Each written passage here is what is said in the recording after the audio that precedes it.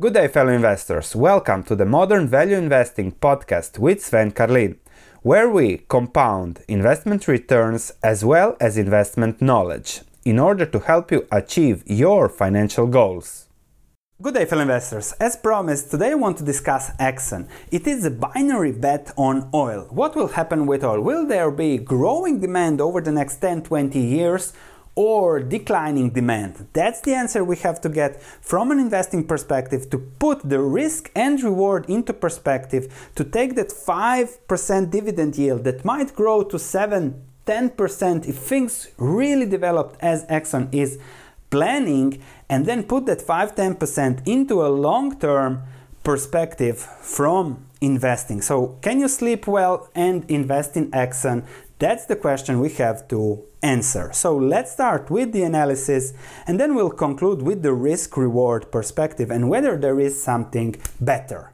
Let's start. Just before starting, this is what I do. I analyze businesses, I put them into long-term perspective, I look at their risk-reward, and I write reports on that. If you fancy seeing what I do, seeing all my ideas, all my reports, and looking for those investments with less long-term risk and a positive upside, please check my stock market research platform. When you see my portfolios, all my research, all the sectors that I research, and I have been now researching the shipping sector, LNG, gas, and Exxon is one part that I have to research to get a better perspective on the whole environment. What's the outlook? What are the risks and rewards? Let's start with Exxon. So let's start with the analysis. We'll discuss Exxon's investment performance over the past years, then Exxon's outlook on the future of oil, Bloomberg's outlook, McKinsey's, let's say, objective perspective, what to believe, what is going on with technology, will oil be disrupted and in what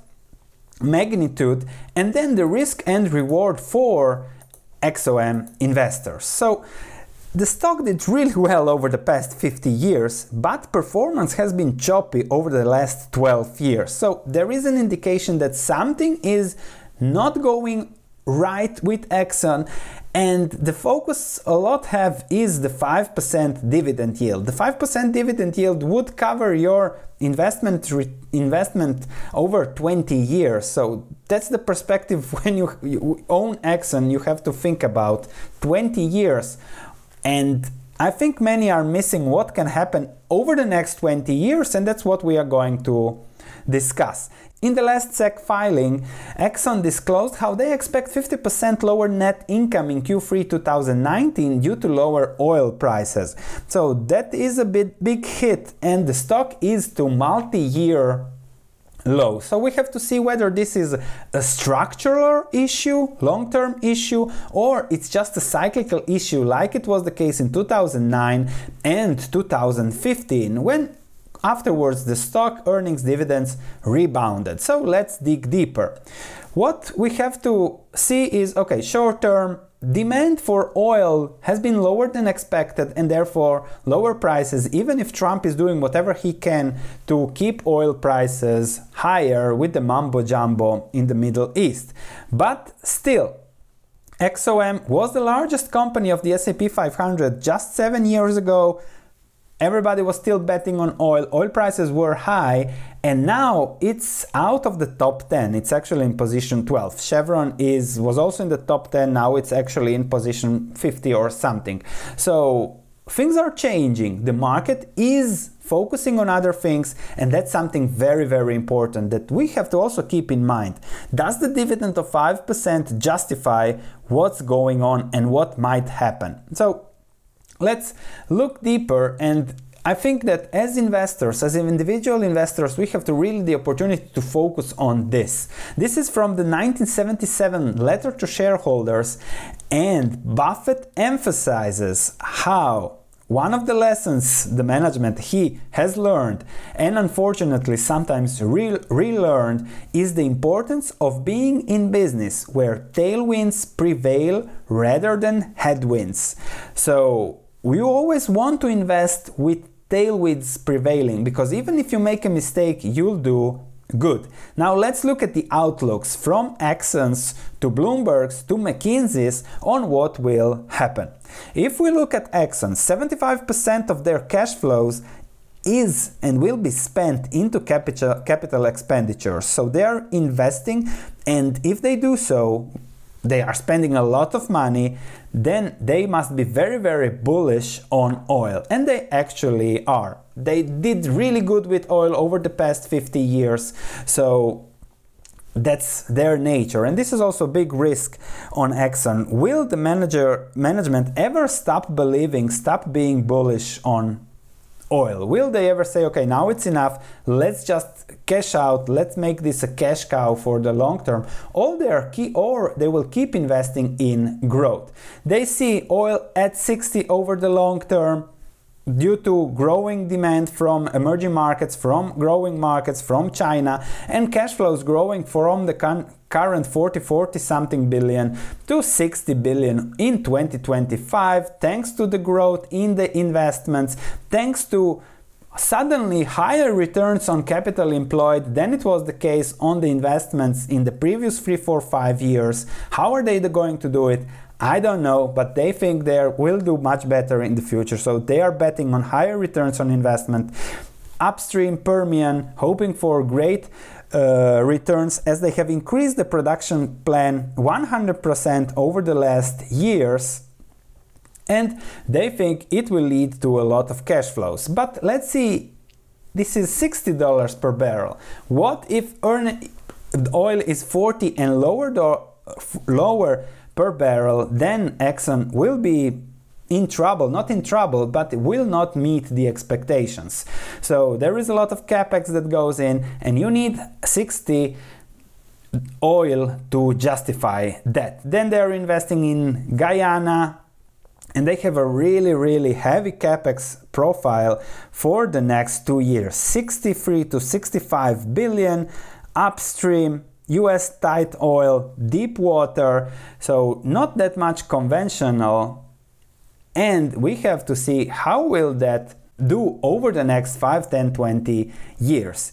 They are betting that the economies will have to grow, the energy evolution, that wind and solar, if you are looking at what they are betting in, wind and solar will be 2-3%, 5% max of the energy mix in 2040. So this is what they are thinking.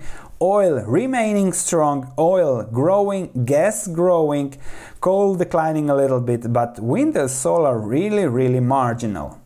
Let's look at the opposite side of the medal, Bloomberg's outlook on the future of energy. And if I see this is the yearly sum of global irradiance, the sun, and then the countries that those who are bullish or on oil are betting. India, Indonesia, Malaysia, Philippines.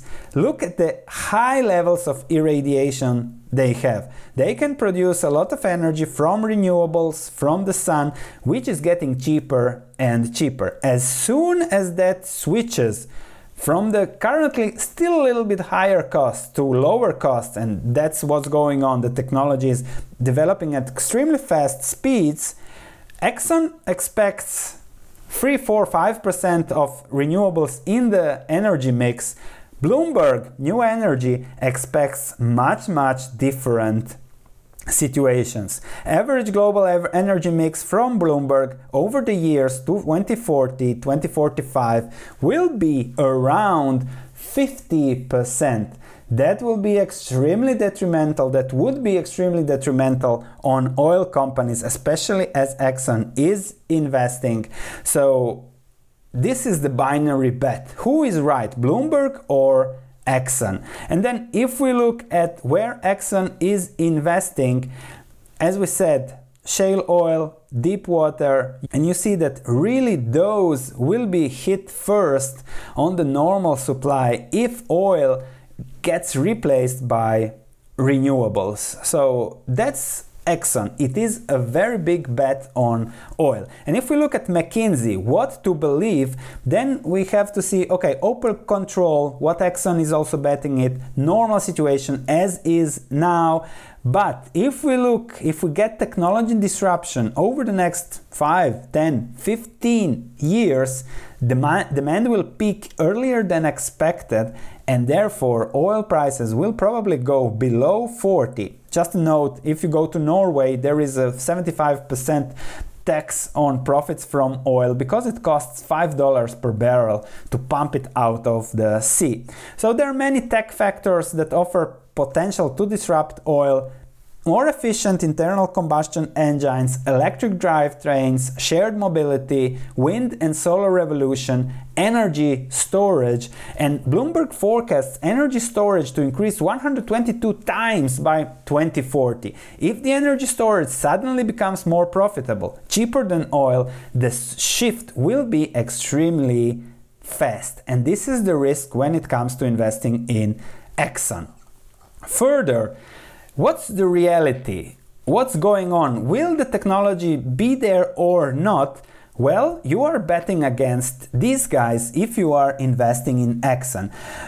Amazon just announced they invested $700 million in Revent, and they just said that they will meet the Paris Agreement 10 years early, be carbon footprint neutral by 2030, and they have invested in 100,000 fully electric delivery vehicles over the next years. So the shift is happening. I look around, more and more solar panels, more and more wind, and I think we are going to buy an electric car that will be the next one over the next years. And over the next decade, I somehow feel there will be a big shift, a fast shift, and that's the risk when it comes to investing, and that's a risk I don't like to take, especially not for a 5% dividend yield. Gas is a little bit more positive over the long term, so that might be more sustainable. And then study says that even gas plants are a high risk of being undercut by lower cost renewables. If we look at the costs, what it costs to build and operate a new gas plant and what it costs to create a combined cycle energy plant, you see that the cost of doing that will go even lower than operating an existing gas plant 2030, 2035, not even mentioning oil. So this is the risk, and one should really keep that in mind. We also have from the IEA scenarios, normal scenarios under current policies.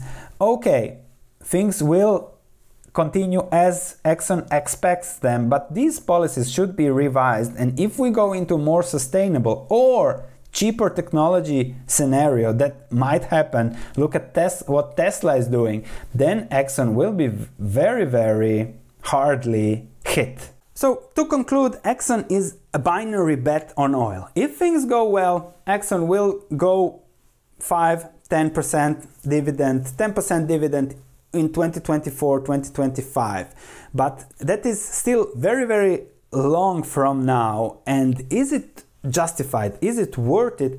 Is the answer you have to give yourself. I don't think it is worth. I think Exxon has a lot of, let's say, goodwill from the past, as it was the powerhouse in the environment. But things are really, really changing very, very fast. And we have seen that in the S&P 500 components, in their profits, they need a lot of money just to keep up doing, and they are pushing for growth, more supply, more oil supply. It will always be volatile, but the long-term structural trend is here. And you might have a few years of good times for Exxon, but when the tech cost of producing energy, of storing energy, renewable, gets shift, when it suddenly is cheaper than oil prices will have to go down, then the profitability of Exxon gets questionable. The capex has already been higher than the cash flow now for the dividend, so they have borrowed money to pay the dividend and for development, and that's a big risk. So I would say Exxon is a risk, even reward bet, binary bet on oil now. I don't like those things. I like lower long-term risks and higher rewards. And if I would bet on economic growth in Asia, on renewables, but even if oil doesn't happen or happens, then I would prefer something like copper, which I think is a much lower risk and much higher potential situation. And you can check my video on copper in the card above, and then you can also check again, as I said, everything, all my copper research, my portfolio, my copper zinc exposure in my portfolios on my stock market research platform. Thanks for listening. If you have any comments, please let me know. If you enjoyed this podcast, please leave a 5-star review, as it means a lot to me. Thank you, and I'll be speaking to you in the next episode.